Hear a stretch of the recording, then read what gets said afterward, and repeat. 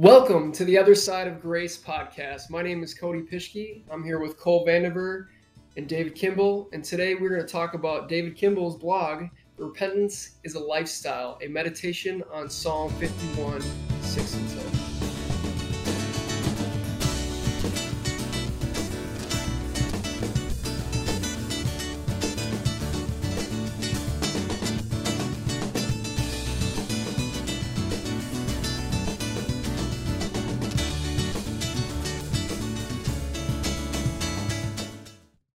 Thank you, Cody. That was very professional. I try. First try. So I wrote this blog about a year ago as a response to a book I wrote. I didn't write the book. I read the book as a response to a book I read by Paul David Tripp called Whiter Than Snow. And it is 52 devotions on sin and mercy. And each devotion dived into Psalm 51, a different aspect of it. And after spending 52 days in this topic, God really just started speaking to me about a lot of things. And I wanted to kind of write down a concise understanding of what God had showed me through my own journey of repentance. And because I originally read this book right after I had hit rock bottom with some of my addictions, and it really spoke to me then. And then I put it on a shelf and forgot about it. And so last year I was challenged to read it again, and God, of course, illuminated everything again over to me. And it was amazing how much we get into this cycle of sin, confess, repent, which we'll talk about here in a little bit. But we forget so often and so quickly the truth of God in our lives, and just simple things of God's love and grace and how he works in our hearts for transformation. We can just forget that in our everyday journey. So I wanted to write it down, really for my sake more than for anyone else's. But like anytime I write a blog, I'm writing what's on my heart, and I just hope that God can use it to speak to someone else. Yeah. So this book, I highly recommend it. Whiter Than Snow by Paul David Tripp. He's not paying me to say that, but I do recommend it for anyone who's interested in diving into the relationship of sin and mercy. So guys, you've all had a chance to read the blog and spend some time with it. I'd love to hear kind of your initial thoughts, what stood out to you, how God really spoke to you in this meditation. So we'll start over here. Cole, if you want to kick us off with your thoughts. Sure. My first thought was almost a wow to myself. In a sense, I didn't realize how much sin I still was holding on in my life. It was interesting to bring light to some things like putting death to your sin, how you have to have almost a desire and you have to grieve your sin. Because for the longest time, I've been fighting, trying to forget about it. And if you forget about sin, it's easy for it to creep up back. So I actually picked this podcast. No, I picked this blog for David for us to talk about because it was honestly the first one I read. But I'm like, there's no way I could read another one and not just put this one aside because it was almost a needed thing for me to talk about it openly. So that's kind of my first thoughts of it. Cody? Yeah, no, first off, thanks, David, for inviting me on this, man. This is pretty Absolutely. cool. I'm excited to be a part of this. Excited to see what our viewers think and our listeners alike. David, you and I have been talking about this stuff pretty regularly, in our day-to-day walk and what Christ looks like in our life. And so to put this in a podcast is pretty special. And to see, to be able to talk about your blogs that you put a lot of hard work into is pretty cool. I guess my initial first thoughts were, well, this is crazy because this is the exact same Bible verse I wrote on my mirror the other day. Like, honestly, and God, I don't believe in coincidence. I believe in God, and God will put things and signs and speak to us in different ways. And so, being that I've been kind of walking through this storm right now in my own life, I found that this is really a fitting blog for me to read. And so, yeah, I don't know. I'm just trying to think of like what. Yeah, but like I said, it is a lifestyle. I was at CR the other night, Celebrate Recovery, which we all, a lot of us are a part of at our church, and I recognized just in the conversation that I had grown from what I used to be, and that I wanted to continue to grow, and the only way I was going to continue to grow was to live this lifestyle of repentance, right? And to continually recognize sin and continue to see it as sin, because I'm 32 now. Cole, I believe you're how old again? 18. Yeah, so you're a bit younger, but which means you still have experiences in life and stuff. But I can see even through you, like where my mindset used to be, and like how far I've come even from that age, and I'm just excited to see where God's going to take me next, and I genuinely mean that. And I know, David, you know me well enough to know I wouldn't be lying about that. So yeah, I mean, it's a lifestyle, and it's funny because, like I said, I never used to write things on the mirror, but I decided to get mirror markers this week, and I started writing the verses because the Lord had convicted me and said, you don't know my word as well as you should, and that's why you're struggling, because it's not really ingrained in your heart. Yeah. And so that's kind of been one of my things that I've started with. I don't know. Do y'all have anything that you've done to like really amplify it as a lifestyle? Yeah, well, that's I love how you're talking about putting things on your mirror. I had written out several memory verses, and I'd memorized them, and then I would tape them to my mirror so that every morning when I'm in my bathroom getting ready for the day, I can look at those and just remind myself of those. For me, memorization does not come easy. I will memorize something and I'll know it for a week, and then it will, it's gone. Yeah. So just that visual reminder of those on my mirror every day help keep those verses fresh in my heart. So I think for me, we talk a lot about this idea of surrender and abandonment. I think for me, that's become a new reality that God's taking me through this season of my life where He's really asking me to surrender everything to Him and just completely trust Him. And that includes, the consequences of my sin. That includes trusting Him to give me the grace and the strength when I'm in the midst of the temptation to flee from it. I think there's just something really beautiful and powerful in the act of surrendering, and I think that goes against the spirit of pride. We can only surrender if we're really operating in the spirit of humility. That's good. Well, Cole, you have any ways God's teaching you how to make this a lifestyle? That's actually kind of funny because when was it? Wednesday. I felt God give me these words, and the more I wrote down them, the more it turned into a poem, because I was trying to write almost a love song to God, except I didn't understand how much I loved God and how much He loved me and how much more He loves me than I could ever love Him. And after writing down a couple words, I'm like, okay, apparently I didn't love God as much as I thought I did. If I could just share a bit. You have stolen my heart, my love, my God. How much more could I say? You're more than enough for me. Oh, how beautiful you are, the blessings from your scars, the healing in my heart. You loved me back when I was young, and you love me still for many days to come. I can never love like you. You can never love me less. It's the beginning of our story, foretold by your glory. The new me is awake, the new me is alive. The King of glory stands before me. The King of Glory holds my heart. My God, my first, my truest love.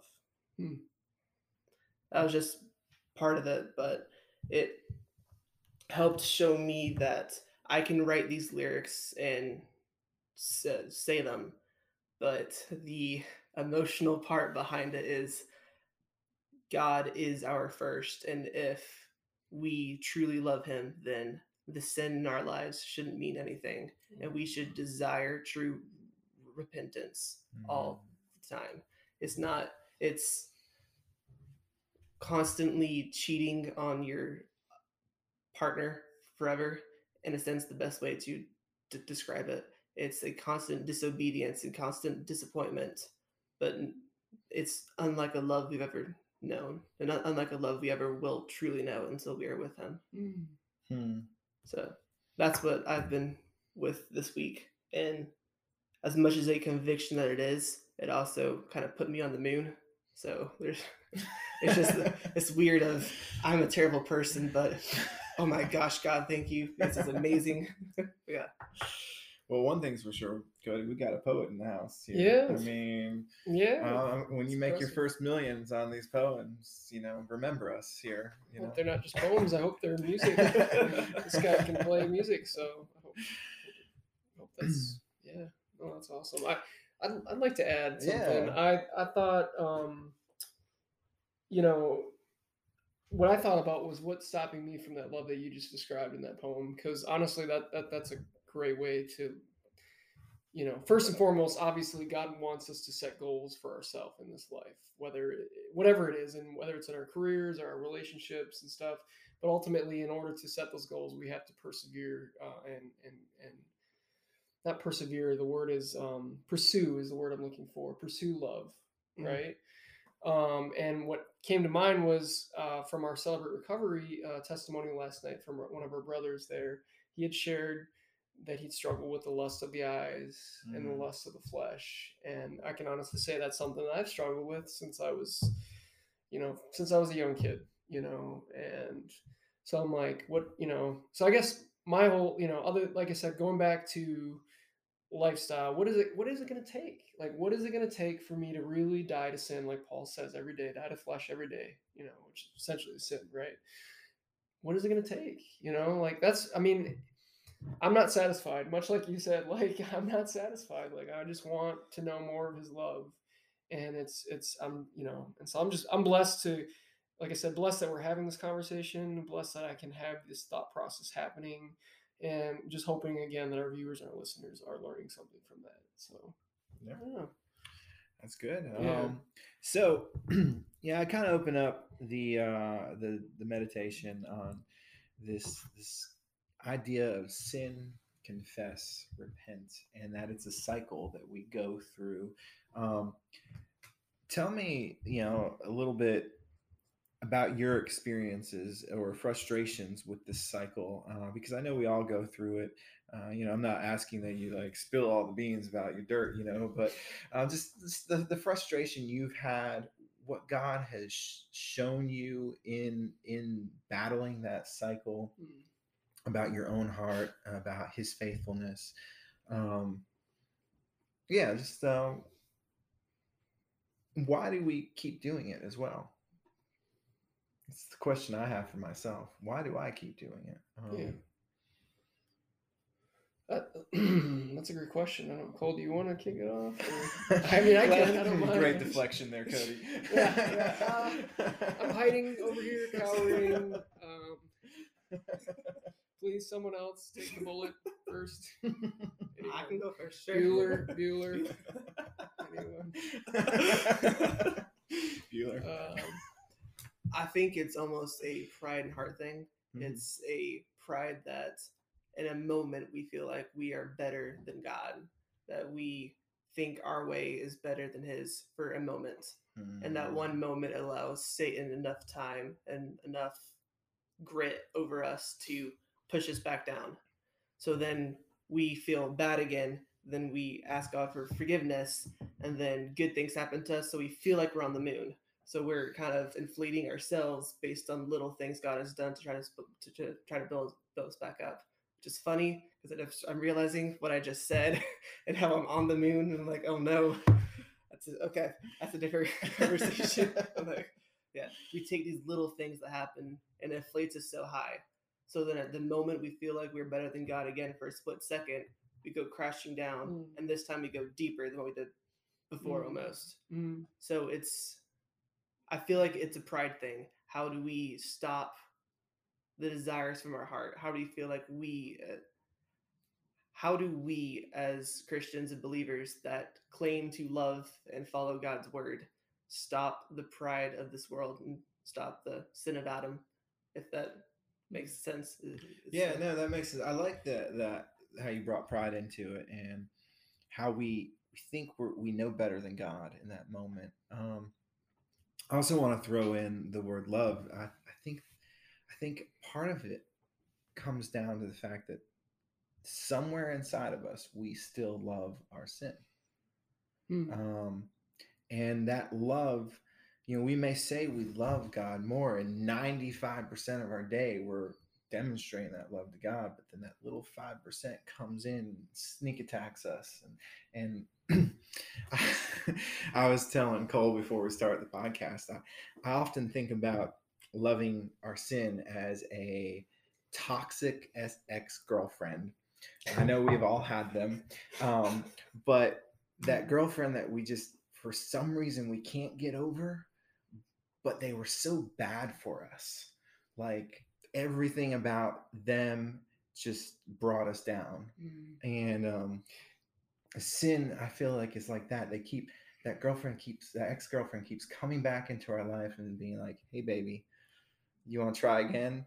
And because we're still holding on that little bit of love for them, we're like, yeah, let's try it again. And then it just crumbles and falls all over again, That's kind of how I think of it, I think one thing I love what you said, David. I just think there's only one thing I'd probably change, or at least have our viewers and listeners know, is that I think the love you're talking about though is infatuation, right? Not agape love. Yeah. Because, that's true. Yeah. Because I was just thinking about, like, just in my own mind, I'm like, what does that look like for Cody? What would he do spinning his wheels, and why would he be spinning his wheels? And then my mind went to, because I'm believing a lie. Right.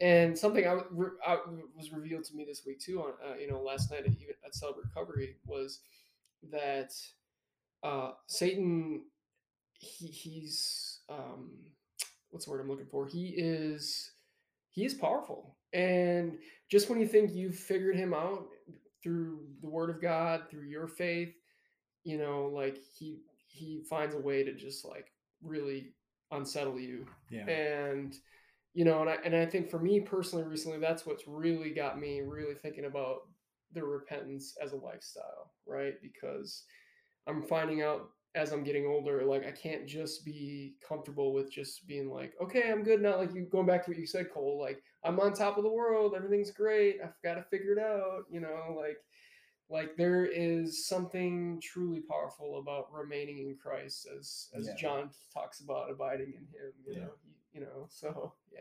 Yeah, my experience is when I'm on the moon or on top of the world, and I think, oh, I got it this time, I'm finally there. That's when that crazy ex-girlfriend comes back in, and that girlfriend, of course, is symbolic for whatever sin we're struggling with. But knocking on the door and being like, hey, baby. But I think, really the key to that, and I talk about it in my blog, is how do we kill our sin?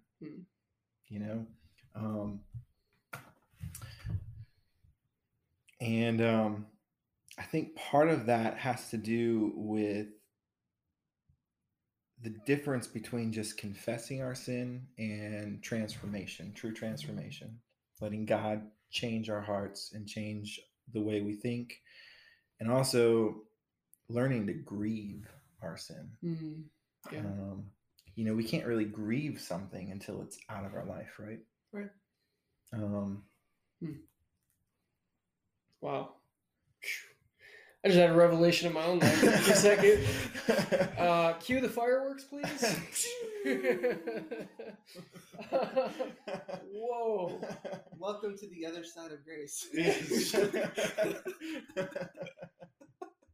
Yeah, no, I mean, seriously, it's like, well, say that the last part again you said. We can't grieve something until it's out of our life. Yeah, I mean, I'm just like thinking about what I've been infatuated by lately, and like, I'm like, I can't properly grieve it or allow it to heal because I won't let go. I won't surrender it. Mm-hmm. Wow. I mean, yeah, that's amazing. See, even God's working in this podcast, Yeah. you know, like even bringing revelations to me, you know, that's awesome. Yeah, I think, the funny thing is like, just like when a relationship ends or when a loved one passes away, that relationship is severed. It's over. It's done. And then we can allow that grieving process in. We have to do the same with our sin. We have to be able to say, I am done with this sin. Right. I'm putting it to death because I am a new creation in Christ. And then you have to learn how to grieve it. That's good. And I think that goes back to what you said earlier about, we try and forget our sin. Like, oh, let's hide that under the rug. That never happened. Right. That's not a healthy way to move forward. Right. Yeah. It's interesting because, like, how do we grieve the way God grieved? Like, because the world and the way that we kind of all grew up, grief can mean different things. Grief can either mean completely forgetting altogether, or it can mean moving forward to the next thing. So, in that case, how do we follow? What does the Bible say about a godly way to grieve things, to grieve sin? Since we treat sin almost as God itself. So, how do we put that to death? How do we settle with that in our own lives? Yeah. You just said something that made me. You said we treat sin as if it was God itself. What do you just expound upon that for a second? I'm curious that. We make gods on our own. Any moment we're not worshiping God and we try to make that other thing number one, it becomes God to us. It becomes a bunch of little G's that we treat as the big G. Whether that be, I can honestly say, music for me, whether that be even eventually this podcast. If we try to artificially make something a god whenever it had no intention or no desire to become a god, it makes it harder for us to focus on the only God. So yeah, the little idols we put in our life that take place of God. Yeah, that's good. Felt like you were going to say something. Yeah, no, I agree full-heartedly with Cole, and I'm really honestly astounded by your wisdom, man, at your age. No, seriously. Because, I don't think I recognized that I had other idols in my life until it hurt. And, I guess if there's a goal or mission I have with doing stuff like this is to help others not have to go through what I had to go through, and so, for me, it became apparent that I had other idols in my life, and it wasn't until I was about 21. So, which isn't too much further after what you are right now, 18. But even still, like, that's 3 years of grief that I didn't need to go through. Right? Come on, do the math, y'all. 1, 2, 3 years, 36 months. Of hell, That's really. But I mean, it literally took God. I played college basketball for a year. It took God allowing my ACL to be torn for me to recognize that I had made basketball my idol, much like music can be for you if you're not careful, and it took that, which has now, what the enemy meant for evil is now good, right? Because now I've moved on and I use that situation, and it allowed me to build a strength, a confidence in God, a faith, and I think that's something that comes from repentance too, right? continual like faith. Like you're just like you're in the gym flexing, you're building your biceps up, right? You're doing the same thing with your spiritual muscle. Would you agree, David? Yeah. I don't know. Yeah. You just we don't- convicted me about going to the gym more.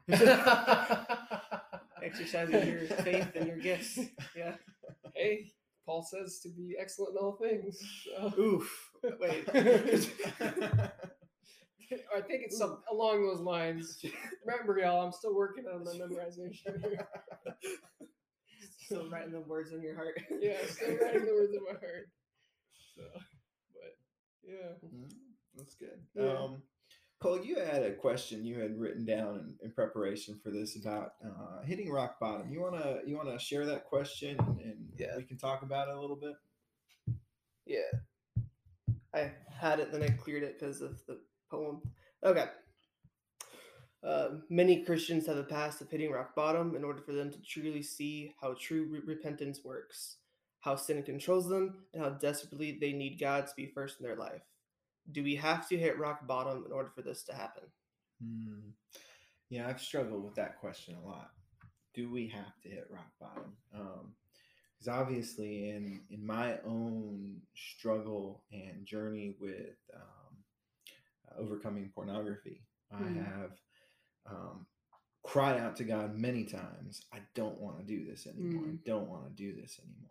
And it was that sin, confess, repent cycle that I found myself stuck in.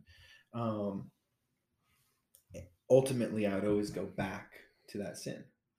Like a dog always goes back to its own vomit, that scripture verse.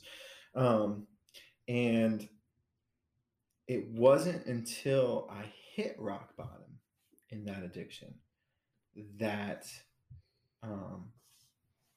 I was able to find real freedom. And I always wonder why that had to be. Like, why did my whole world have to shatter and fall apart? Why did God have to do the extreme things he did to get me, to yank me out of that?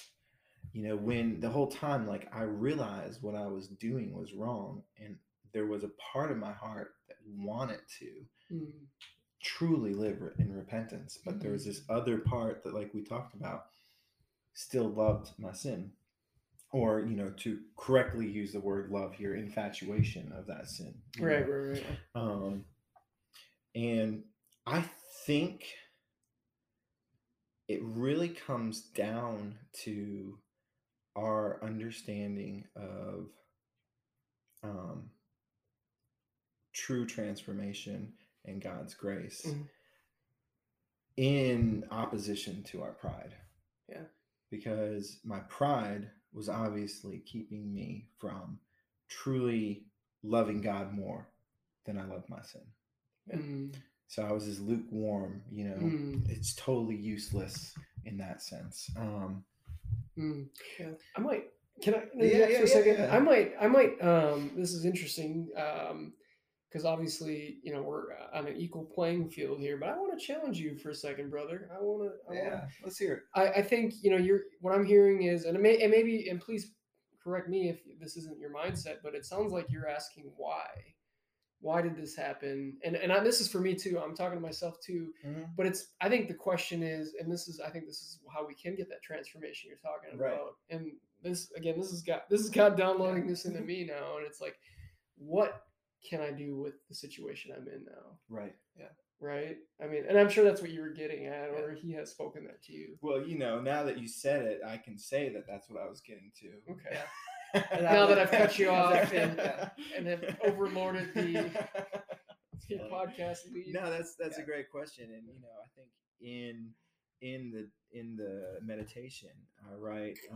Yeah. All right, I keep confessing, and I find myself asking why, but why is not really the right question. The right question is, what is genuine, and how do I live that out? And I think that's what you were kind of saying. Focusing less on what occurred, right, and what can we do now with what we have. Yeah, but what I was trying to say is, when I was in that cycle, my question was why do I keep doing this? God, I love you, but why do I keep going back to this? To answer the question, it was do we have to hit rock bottom in order for this to happen?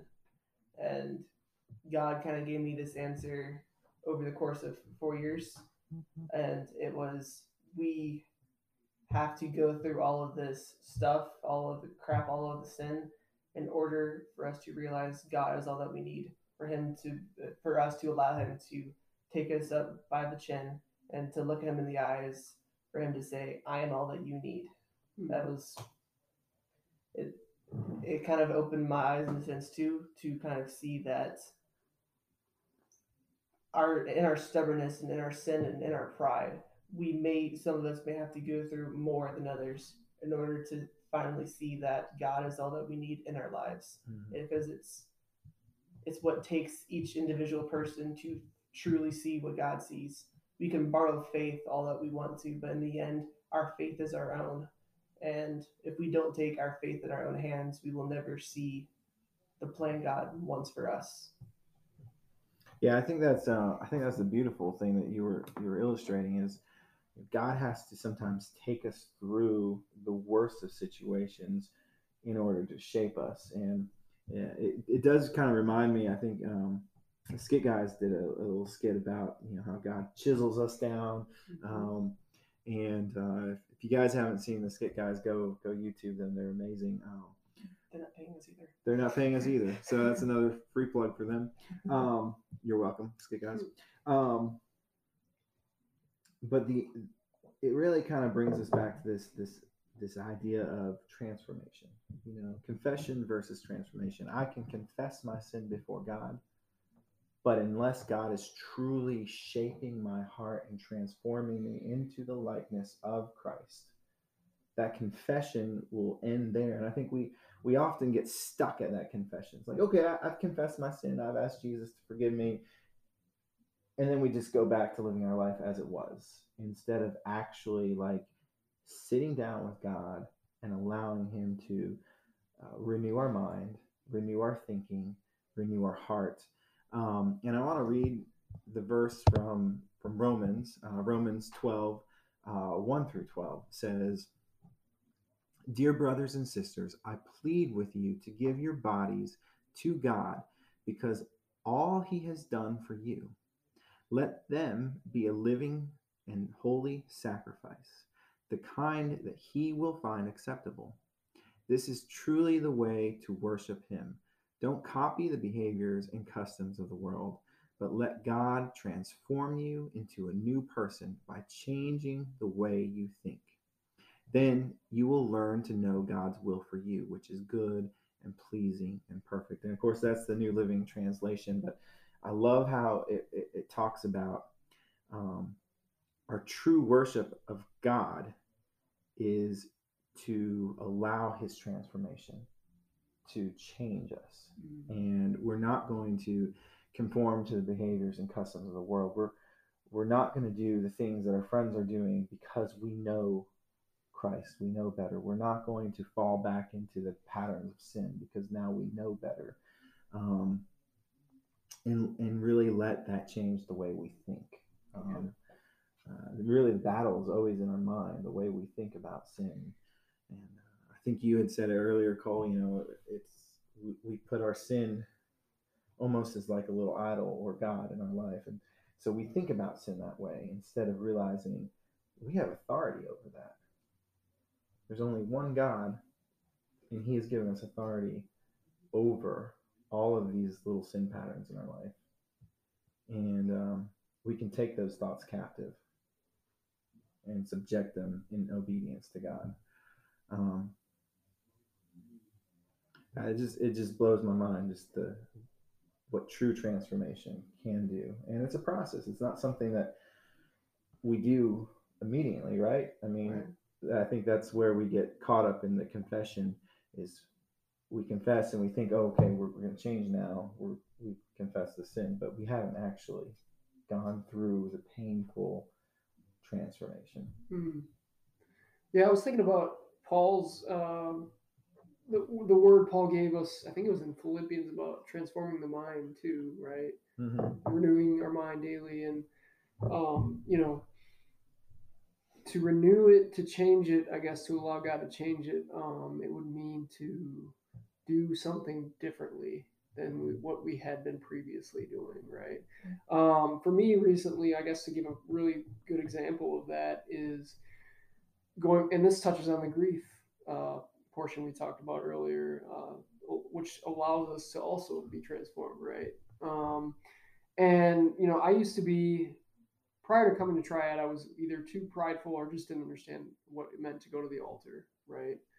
Now I'm at a point where, because I am truly trying to live out this lifestyle of repentance, I'm finding myself like willingly going to the altar, willingly saying, God, transform me, which has turned into a form of grief that I never had experienced, but it has brought like such peace. Like, I think it was last Sunday, I actually was like honestly weeping at the altar, and like it wasn't like a well, it was a sorrowful weeping towards him, like, hey God, like I realize my sin and what it's done to put a chasm between us, what the word I'm looking for? Chasm? I don't know. Chasm. I think that's I think chasm is the word, I believe. We're going with chasm. Let's go with it. But, it's put a rift between us, our relationship. And, I grieved that. And I think in that moment, God was like, that's what I wanted you to grieve. Not the infatuation that you had in your mind, in the storm, in the things that you were idolizing, So, I don't know. I don't want to stretch with what we're talking about because, yeah, it's good. But I think on our Thursday night group that we had, we kind of skipped around this conversation in a sense.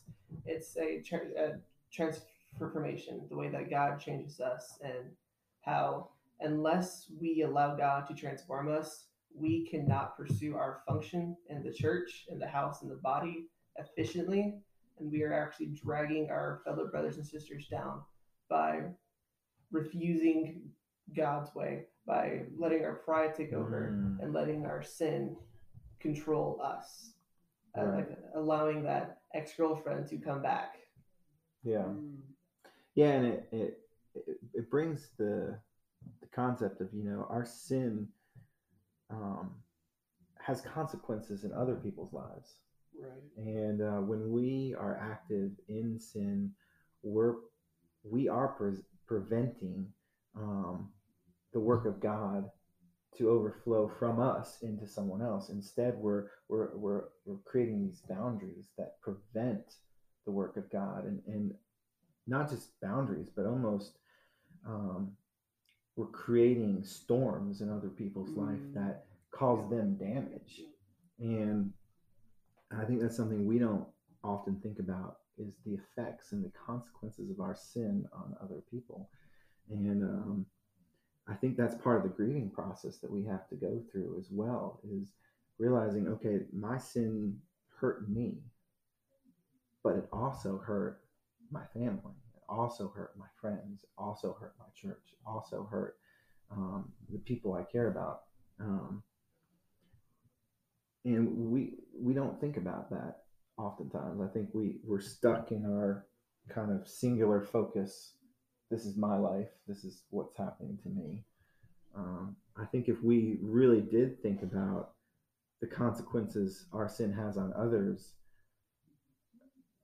it would be a whole lot more weighty. And when we're in the midst of that temptation, if we were able to stop and say, okay, how is this going to affect my mother or my father or my sister or my wife or my children? I think we would have a lot more power in that moment to overcome. Yeah. I'm a big sharer, and I just want to share another little portion of my, with this, I was disobedient to the Lord this week. He had asked me to not communicate with somebody for 40 days, and I decided to go ahead and communicate with this person. Well, little did I know that by communicating with this person, not only did it cause storms in other people's lives, but it caused storms in my family's life, who's not even here in the state. It caused fear in my mother's heart, and I was grieving that, knowing that caused fear in my mother's heart, to think that her son was in danger or something, And so yeah, I think, and I think this leads kind of into your next points here to kind of close out this podcast, and it's talking about taking responsibility for those actions, which will lead to truth, right? I think that's kind of what you got at, and with that, what is our response to this truth? Yeah, right? Yeah. I think the question I had is, when confronted with the truth, how will you respond? And I talk a little bit about it in the meditation. Are we going to shift blame on other people, or are we going to allow the truth to really shape us? And oftentimes, if we're living and operating in a spirit of pride, we can't receive the truth. We're going to deflect, we're going to deny, we're going to blame. Right. But if we're really living in that spirit of humility, the truth can actually come in and chisel us down and give us a new understanding of our situation and give us a real true heart of grief and repentance. Yeah, I guess I got another thought. I'm sorry. Don't be sorry. Don't be sorry. It's just pride versus humility.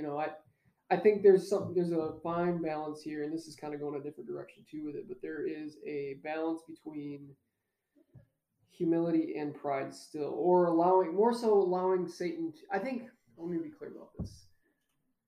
Humility should not be confused with low self-esteem. Right. Right. Yeah, I agree. And pride should not be confused with confidence. Right. Yeah. Because, I think the enemy likes to get in our heads and say, because we're joy-filled, because of God giving us these blessings and us being good at what we do, he likes to say you're prideful. And, or when you're really humble, he's like, you're depressed.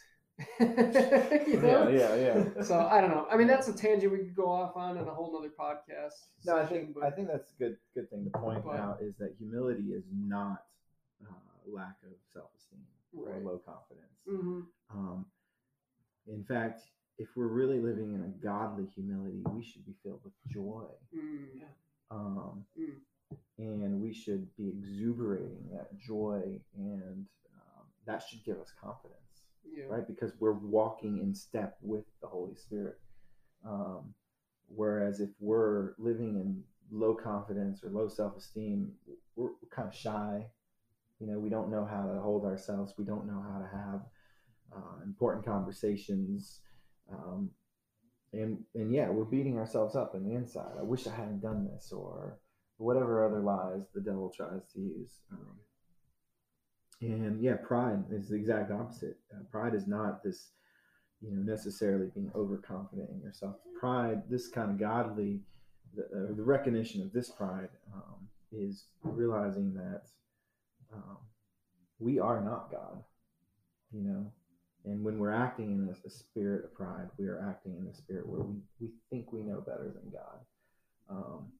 And that can affect our confidence level. It can make us maybe be boastful or too overconfident sometimes. But I don't think it's the same as just being confident in who we are as children of God. Yeah, that's good. That's good. I know that when I've been confronted with my sin, especially when I was in my addiction with pornography and coming out of it, there was a lot of denial and a lot of blame going on there. And it took God that time to transform me, to chisel that away, for me to really be able to say, my sin was my fault. No one else's.